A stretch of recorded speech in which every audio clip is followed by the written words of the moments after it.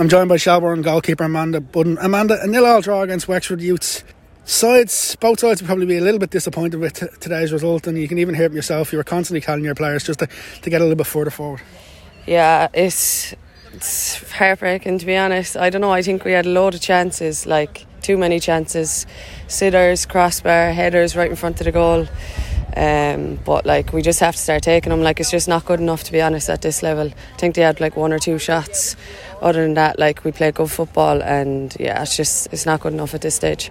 The chances that they did have, the ones in particular where it was towards yourself, you had to be alert for all the times, and you stayed alert. You know, you weren't as busy as Keith Gray on the other end, but you had to be alert at all times. Yeah, of course. Like you have to stay concentrated. Did a quick few breaks there at times when Sinead came on up top, and they were getting high in the wings and stuff. But yeah, it's just keeping in the game. But like, yeah, I think we just at the end, I think we could have won, but we just need to start taking our chances if we want to put it up to peas at this stage. In terms of just as a team overall, obviously you'd have played with Noel before on the underage stuff. Like he brings a lot of positivity to the side. He tells you, listen, if you make a mistake, you make a mistake. It's all about learning. You know, like it's a sort of environment that, while the result didn't go your way, there's a lot of positives still to take out of it.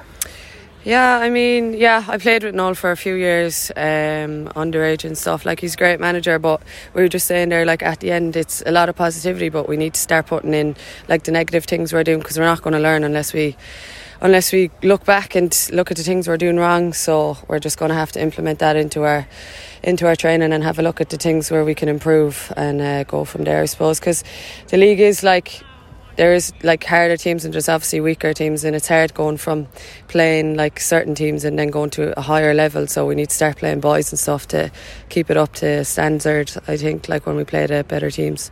In terms of yourself this season, that's your 6th clean sheet in 8 games. It's a lot of clean sheets.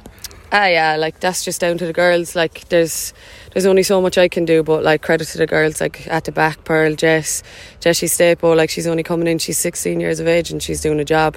Rach is out there on the left, never played there before, and Granty and Jay in the centre, like they're doing a great job. But like, yeah, sure, that's just my job, so I just have to keep it going, I suppose.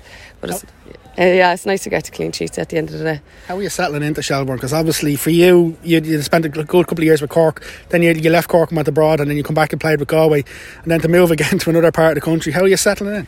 It's great now. Like, to be honest, it was hard settling in at the start because at City obviously there was a big group of girls and we were all best friends, and then there's a great gang down Galway, but it's hard to settle in like in lockdown and stuff like that. So but like everything's starting to open up now and we're all starting to get along much better. Like, so the girls are sound, Noel's sound, all the new management, like Steve, my goalkeeper coach, he's definitely the best coach I've ever had in Ireland anyway, so like it just makes it 50 times easier. And Soph as well, who I'm training with, like we have a laugh together, like, so it makes it so much easier to train and want to be there. Like you really realistically, you obviously moved up to Dublin, and then like you chose to come here. You still have ambitions to play at a higher level, and you can see how much you're even grown with confidence.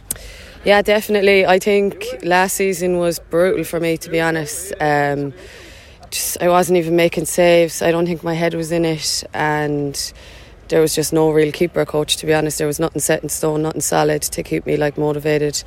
But like, yeah, coming up here was definitely the best decision I ever made football wise, because yeah, it's just everything's better, like the facilities, the professionalism of the whole club itself. There's everything there, the gym, the AUL, the setup.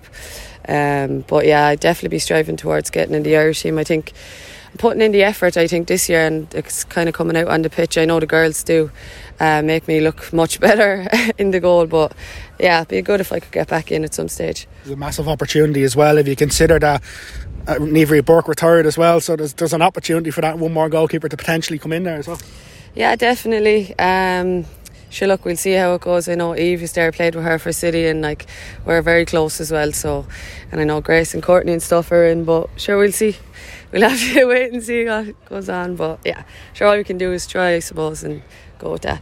Brilliant, Amanda. I look forward to catching you again soon, but keep up the great work. Cheers. Thanks, Aaron.